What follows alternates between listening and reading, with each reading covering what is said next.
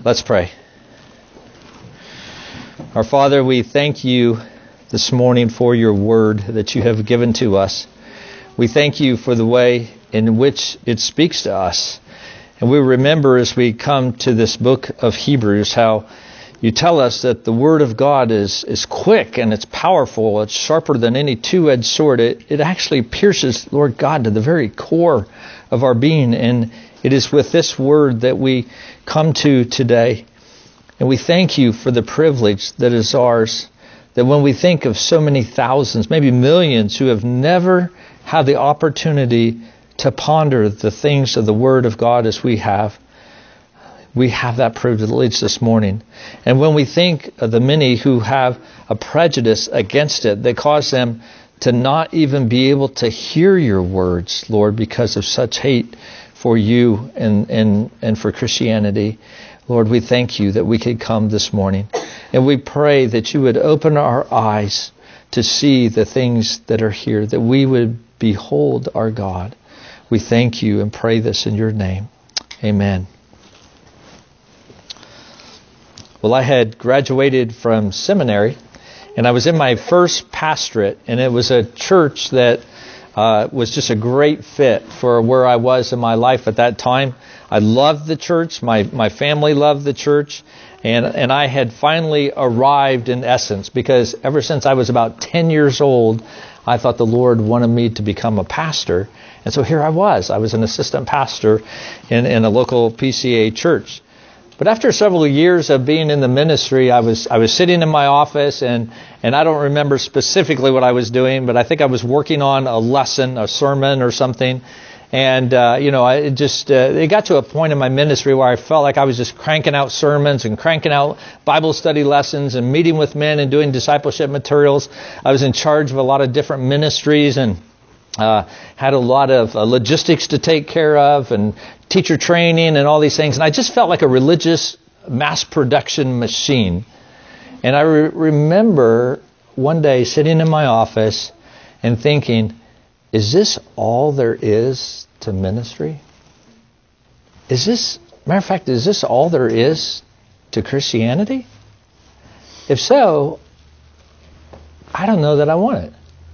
I don't know that I want to go on. Well, maybe you get to that point at times in your faith as well. Maybe you find it at times hard to pray. Maybe you feel that your religion and worship experiences have come up short and you're disappointed, maybe even desperate. Maybe you're looking somewhere else for the satisfaction that escapes you, that seems to elude you, that you thought that you should have. You feel this sense of lack of fulfillment in your life. Well, if you've ever felt that way, or maybe you even feel that way right now, I want you to know that the book of Hebrews is for you. It is a great book. But what's striking about this letter is that when the author opens the book, he just sort of jumps right in. But he doesn't do so with demands or commands, but with a declaration of the excellence of Christ. And in essence, what the author, the writer, is doing is he's saying, behold your God. I want you to see who Jesus is. Because what will compel our allegiance to Jesus, what will draw our hearts to Him, what will keep our love for Jesus in the midst of difficulties is not pressing commands of what we ought to do, but it's rather the unfolding gospel exposition or teaching of who He is and what He's done for us. That's what draws our love to Jesus. And so as we come this morning, I want us just to jump right in and to see who the writer of Hebrews says that Jesus is. And the first thing I want you to notice is he said that the Son is God's final word. He is God's final word. He says, long ago and in many times and many ways, God spoke to our fathers by the prophets. But in these last days, He has spoken to us by His Son. As soon as we begin the book of Hebrews, we encounter one of the most incredible statements, I think, that we have ever heard if we really stop to think about it. But we've heard it so much that it maybe doesn't mean that much to us. But it is this: God spoke. God spoke. Now, we live in a pluralistic and a relativistic age, which means we live in a place where there's a lot of different beliefs, but there's no absolutes, be that in matters of truth or morality or whatever. And that has so begun to permeate our culture that it actually has started to seep into the church as well.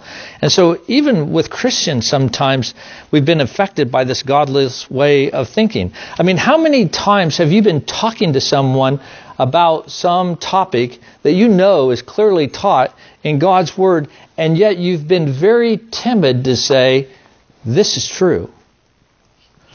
You know, maybe as you've shared that truth, maybe you've presented it more, well, this is what I believe, or this is what I think, rather than thus saith the Lord.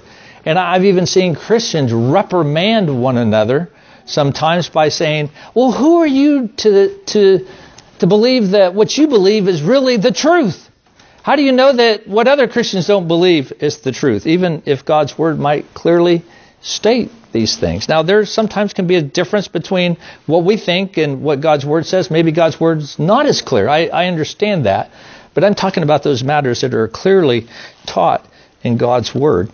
And so there can be this idea that's very confusing to us. So it's really important that we understand that God is a God who speaks, who reveals himself. And John MacArthur sort of describes this importance in our human existence in this way. He says, mankind lives in a natural box, he says, which encloses him within its walls of time and space. Okay, so here we are in our existence in this little natural box, but outside of this box is the supernatural. And somewhere deep inside of ourselves, we know that the supernatural exists, but in himself, mankind does not know anything certain about it. And so someone comes along and says, we must find out about this supernatural world out there. And so a new religion is born. And those who become interested run over to the edge of the box and get out their imaginative mental chisels, and they begin to chip away at the box to try to get a hole that they can climb through to the supernatural, or at least to get a peek out into the supernatural. And so figuratively, that is what happens. And so the Buddhist says that, once you have worked and thought yourself into nirvana, all of a sudden, you're out of the box. You're now into the supernatural world. You have transcended the natural and have found your way into the supernatural. The Muslims basically say the same thing. They just use different words. But really, so do all other religions, whether it be Hinduism or Confucianism or whatever it may be. These are all attempts by man to escape from the natural to the supernatural and get out of the box. But the problem is this, that mankind cannot get himself out of the box. The only way that mankind will know anything about the supernatural is, one, if God comes into the box, or God reveals himself. And so when we read in Scripture that God spoke, this is big, people. This is God bringing into our existence, into our world, things that we could not comprehend if he did not share these things with us. And so the writer of Hebrews says that God has spoken, but he says that he has spoken long ago. In other words, since the beginning of creation, he has spoken to mankind. And as a matter of fact, throughout the Old Testament, we see that many times and in many ways God spoke. He delivered his word over the course of like 1,500 years, using something like 40 plus writers to bring about that revelation. But the Bible's not a collection of the inspired words of men, but the words of God, spoken through these men by the Holy Spirit. In 2 Peter chapter 1, verse 21, we read, "For no prophecy was ever produced by the will of man, but men spoke from God as they were carried along by the Holy Spirit." So the things that we read in the Word of God are not just the words of men. And I was really convicted of this as I was studying. I don't know how many times I'll say, as Paul said, or as James said, or, as Moses told us, and oftentimes keeping it on that human level. There's nothing wrong with that because those men did speak. But actually, I think sometimes subconsciously that can erode the fact that the words that we hear are not the words of men, but they are the very words of God. So God's spoken often and in many different ways through the prophets.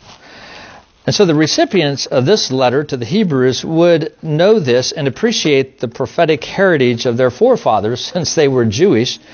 But the writer here is not by any stretch of the imagination belittling the Old Testament prophets. He signifies that the revelation that has come through these prophets has been a continuation of the revelation that he gives through the Son as well. But he is saying that the Old Testament prophets are no more, that he spoke, that is a past tense. But he says, now God speaks in a different way. It says, but in these last days, he has spoken to us by his Son.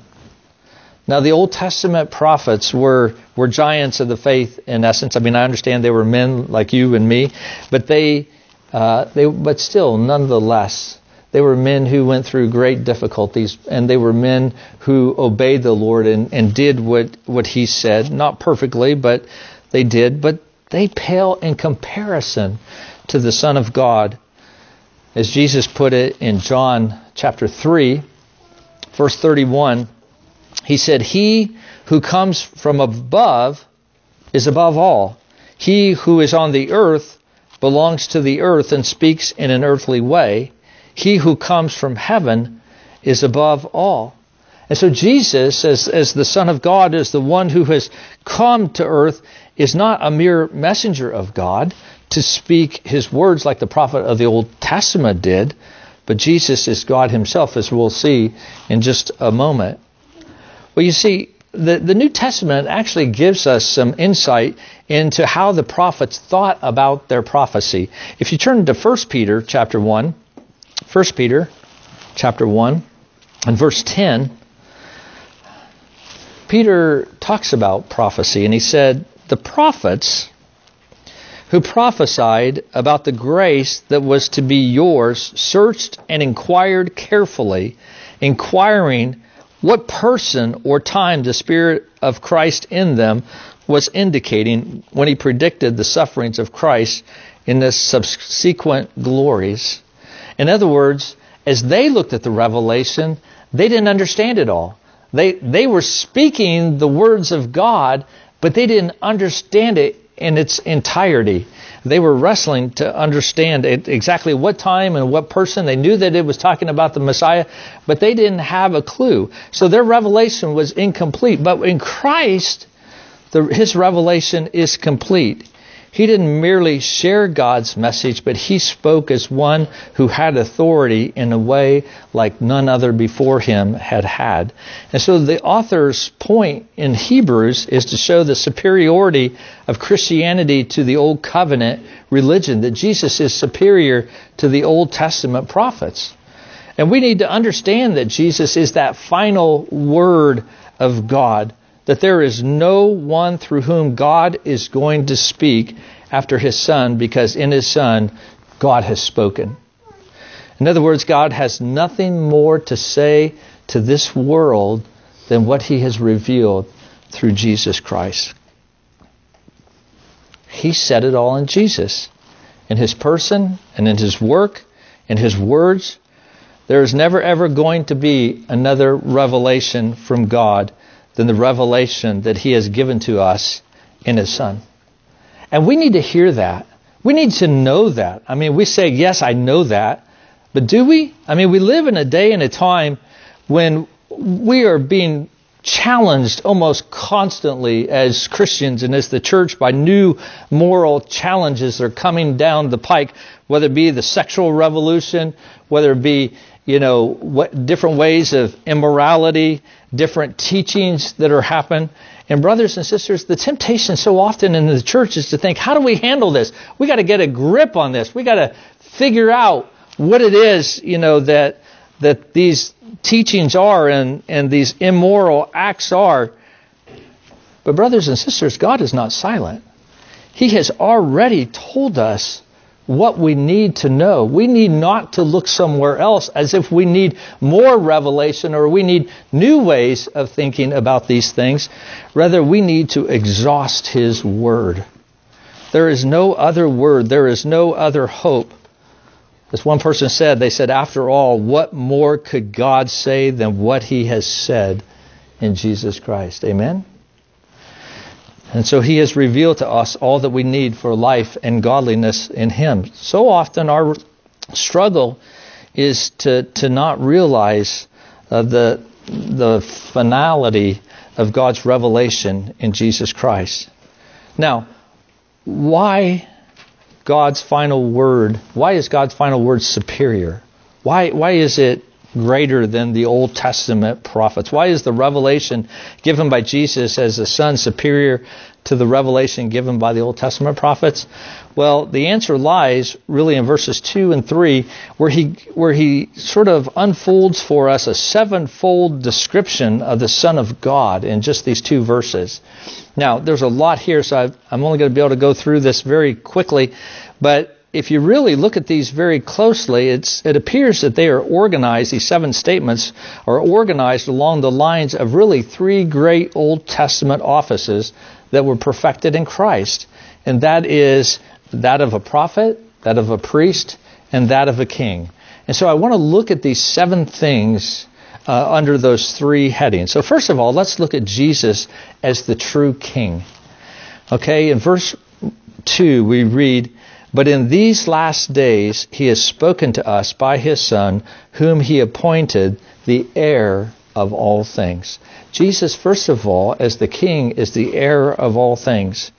Because Jesus is God's Son, He is the rightful heir of all things owned by God. In Jewish culture, the firstborn son had the right of inheritance. Now, if you come from a large family, you might think, no, wait a minute, that's not fair. But that's just the way it was. That the oldest son, he got everything. And as the heir, all things already belong to Jesus, or to the Son in principle, just as they will actually and finally at the end. And what this means is that every single thing that has ever been created was created for Jesus. We see that in Romans chapter 11, verse 36. We see that in Colossians chapter 1, verse 16. We'll look at Colossians here in just a minute. But that means everything that was made, it was made for Christ, whether it be the stars or the planets or the plants, or whether it's you and me, that we were created for His glory, that all things belong to Him. And I think it's interesting to see that in Adam, the inheritance that he lost in the fall, Christ has been given as the firstborn from the dead.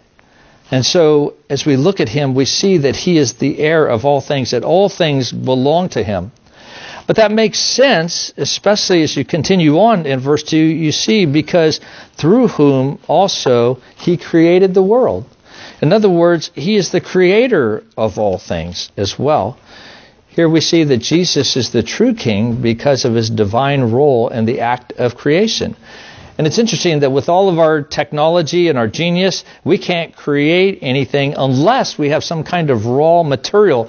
And yet you see in God's Word that the Son of God only had to speak, and the entire universe came into, all things actually, came into existence out of nothing. We see that in Genesis chapter 1. We see it repeated again in John chapter 1. So the world was not only made for Jesus, as we stated just a minute ago, but He was also made by Him. But not only did He make all things, and He did so for His own glory, but He also upholds all things as well in the universe. Look at verse 3. He upholds the universe by the word of His power. Now, the word uphold means to support. It means to maintain. Okay, and in the Greek, this is in the present, which means it's a continuous action. It's something that's ongoing. It doesn't mean that he just sustains it for a little while, but everything in the universe is sustained right now by Jesus. Things don't just happen in the universe by accident, but instead, Jesus sustains all things. So unlike deism that says that God just made everything, it's like a clock, he wound it up and then he threw it down and he's just letting it run on its own, that's not the case with King Jesus. He is intimately involved with his creation. What do we read in Matthew chapter 6? But not even a sparrow falls to the ground dead. But Jesus knows that. But God knows that. Now, those of you that live in the country, that live on a farm, man, sparrows are a dime a dozen, right? They're like flying in and out of your barn all the time. You're thinking, who would miss a sparrow? Believe me. It's almost like Canadian geese in the city, I think, It's like, who would miss a Canadian goose? I don't know. But anyway, but Jesus says, not even one of those falls, but God knows. So the author doesn't want us to think, of Christ sustaining everything like the old Greek mythology, with the Atlas, how he holds the world and he's standing there holding the world in his arms. That's not the kind of rule that Jesus does. Instead, the verse tells us that the Son is the governor of all things and Lord of providence. He guides everything on earth to its intended destiny and does so effortlessly. Look at what it says, that he upholds the universe by what? The word of his power. A single word. No effort, no stress, no burden, no hesitation. He is Lord. And brothers and sisters, we need to hear that because we wrestle. We struggle in this world. We have a difficult time a lot in our lives, do we not? And yet Jesus' rule is one of an effortless act. Now, can you imagine a more powerful claim to kingship or lordship than Christ has? He is the one who made all things, that he has created it for his perfect purpose, and he sustains all things. And so, of course, he sits as Lord over all. Now, look, if you would, to Colossians chapter 1. Paul repeats this concept, and he puts it all together in just a couple of verses in a beautiful picture. And I want you, as I read this, don't just think, okay, can I learn something new out of this verse? But I want you to imagine, I want you to hear what this is telling you about your God, okay, and how great he is.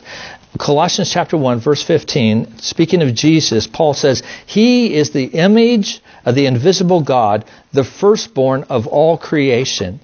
For by him all things were created in heaven and on earth, visible and invisible, whether thrones or dominions or rulers or authorities. All things were created through him and for him, and he is before all things, and in him all things hold together.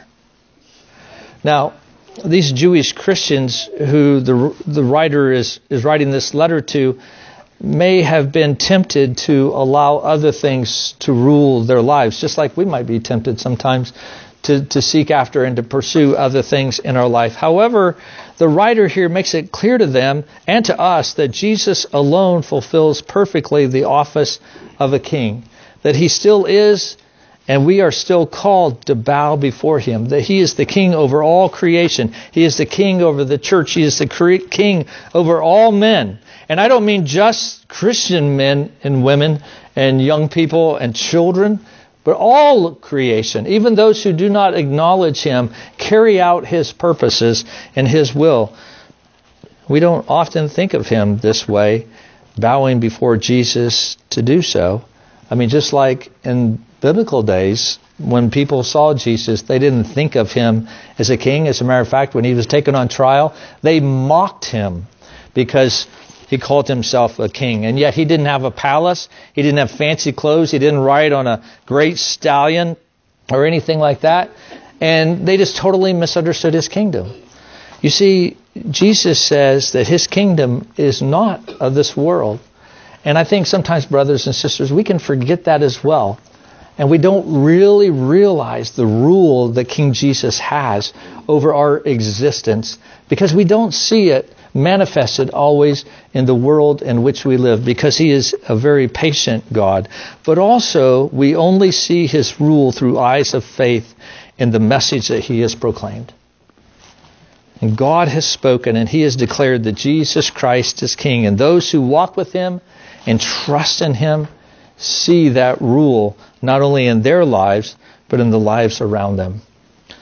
But Christ is not only a king, he's also a prophet. Now, kids, a prophet was someone who spoke on the behalf of God to his people, okay? He would speak God's words to God's people. God wanted his people to know their commands. He would raise up a prophet who would speak to them face to face.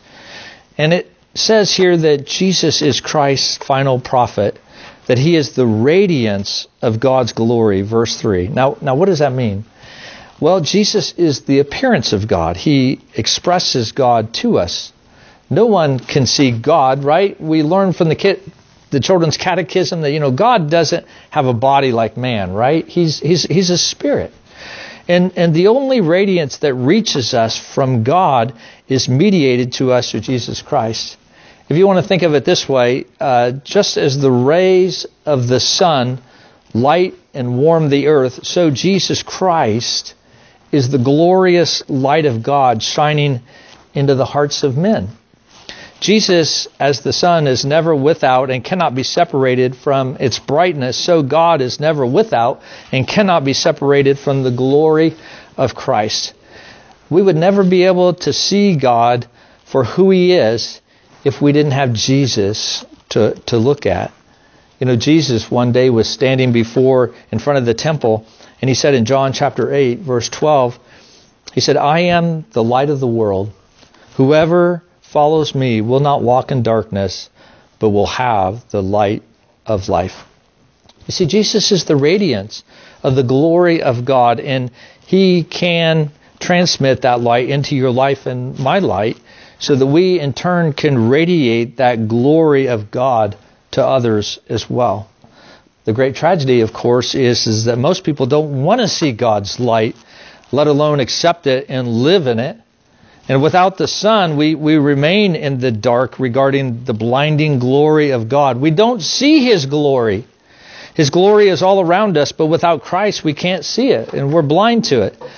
And you can take a blind person and you can put the brightest light in front of them and they're still not going to be able to see it. But that doesn't mean that the problem is in the brightness of the light. The problem is in the defect in the eyes. And that's the problem that so many have, that they do not see Christ. And we need eyes to see. And God does give believers exactly that eyesight in Jesus Christ. But he's not only the radiance, but he is also the exact imprint of his nature. Now, the Greek term used for imprint refers to an impression made by a die or a stamp on a seal. Okay, the design on the die is reproduced in the wax. If you take the die and you press it down on the hot wax and you see a picture here, you look here at the stamp or the die, and guess what? It's the same picture. So Jesus is the reproduction of God. He is the perfect personal imprint of God in time and space. He is the image of the invisible God, as we just saw in Colossians 1:15. I think a great illustration of this is when Philip was talking to Jesus. Jesus actually was talking to his disciples in John chapter 14 in verse 8. And he was telling them about how he was going to go away. And so he's telling them about the Father and the Holy Spirit. And Philip said to Jesus, he said, "Lord, show us the Father, and that's enough for us." And Jesus said to him, "Have I been with you so long, and you still don't know me, Philip? Whoever has seen me has seen the Father. How can you say, 'Show us the Father'?" You see, Jesus understood this, but the disciples had not gotten it yet, that Jesus is the exact imprint of God's nature. And so Jesus is not only God's final word in speech, but in actions as well. He is the imprint of God's nature. So Christ is the perfect king, the perfect prophet, but also finally we see here in verse 3, he is the perfect priest. Now kids, if a prophet spoke God's word to God's people, then the priest acts on behalf of the people to God. He's the representative of the people before God. And Jesus is described that way in verse 3. It says, after making purifications for sin.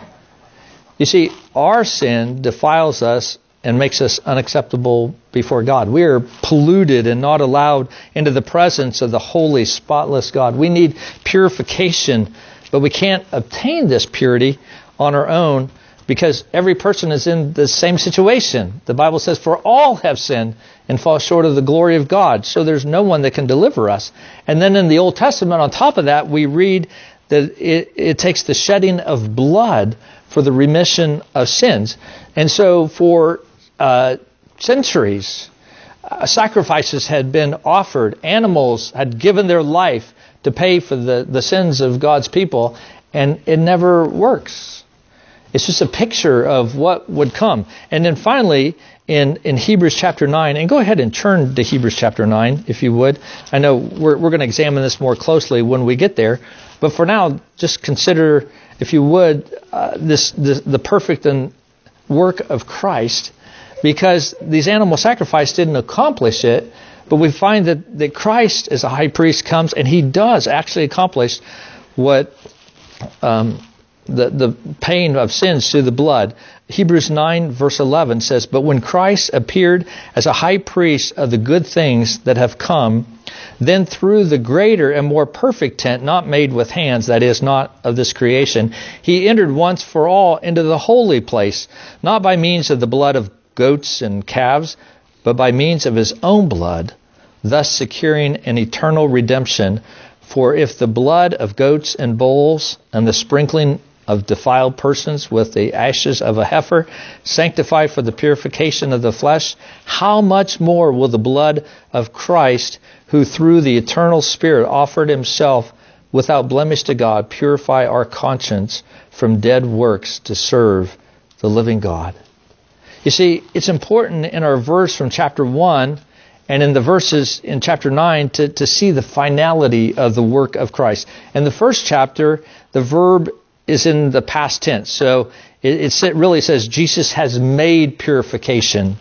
Okay? He's not currently making purification. The work is complete. And for those whom the sacrifice was made, they are purified. Do you hear that? As children of God, do you think of yourself that way? Do you think of yourself as purified? That Christ's work is done. There is nothing more that needs to be done. You know, so often with our daily struggle with sin, we may be so focused on our struggle that we forget what Christ has accomplished and who we are in him. Especially as you look at the end of verse 3, he said, after making purifications for sin, he sat down at the right hand of the majesty on high. You see, Jesus was the perfect high priest because on the cross, before he died, he said what? It is finished. It is finished. It is complete. The writer of Hebrews chapter 7, verse 27, the writer of Hebrews declares that Jesus has no need, like those high priests, to offer sacrifices daily, first for his own sins and then for those of the people, since he did this once for all when he offered himself up. And then chapter 9, verse 12, as we just read, Jesus entered once for all into the holy place, not by means of the blood of goats and calves, but by means of his own blood, thus securing an eternal redemption. And chapter 10, verse 12, we read that when Christ had offered for all time a single sacrifice for sins, he sat down at the right hand of God. Now, you and I sit down, why? Because we're tired, right? But Jesus sits down not to rest, but to rule. The author goes on to say in the next few verses that he sits until his enemies are made his footstool. Okay, that's an even greater message of Christ's sovereignty. But that he also sits to intercede for us, as we'll see more in this book. But consider Paul's words in Romans chapter 8, verse 34. Paul asks, "Who is he that condemns?" And then Paul answers himself. He says, "Christ Jesus is the one who died, more than that, who was raised, who is at the right hand of God, who indeed is interceding for us." Brothers and sisters, Jesus, as the most perfect priest, is interceding on behalf of us today. He is our King who rules over us in all might and power. He is our prophet who shows us God in his fullness. He is the priest who intercedes for us, who's not only paid the sacrifice for our sins and made us pure, but he intercedes for us as we walk in this world in the Christian life. You know, believing in Jesus for Christians in the first century was a very high cost. You know, not so much for us today, but there may be times when we might be tempted to turn to our former way of life. There may be times when we might want to give up, like I wanted to give up in ministry when I was early on in the ministry. Or maybe if you've grown up in a Christian home, you may say, "I don't remember a time when I didn't know Jesus," but I can only imagine what it would be like, you know, if I didn't believe in Jesus and I could just do whatever I wanted. I could fulfill my own desires. I could pursue financial success. I could put my desires above everybody else. I don't have to worry about loving other people. I could cheat on my taxes, right? You could say whatever you wanted to say and not worry about your words and whether they hurt people. You wouldn't have to feel bad about that. Perhaps maybe you could be more popular, or as a student you could cheat on a test or engage in certain activities that are now out of bounds. Would your life not be much simpler and easier and better if you didn't have to follow Jesus? There would no longer be a cost to follow him. And it is true that following Jesus is costly. But the writer to the Hebrews declares that at any price that you pay to follow Christ is worth it, because nothing exists that can eclipse his glory, and he alone reigns as supreme above all. And so when you're tempted to go back, just remember who Jesus Christ is. Just as in the first century, in order to put and to maintain their faith in Jesus Christ, it had to be worth it, we have to ask ourselves, is Jesus worth it?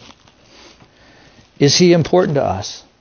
And as you come to see the unequaled greatness of your beloved Savior, as you behold your God for who he is, then any life that is a separation from Christ becomes an unimaginable thing. And so we are reminded today of who Christ is, and that we can trust him. That behold, Jesus is our God. He is our prophet. He is our priest, and he is our King. To him be the glory. Please bow with me, if you would, this morning.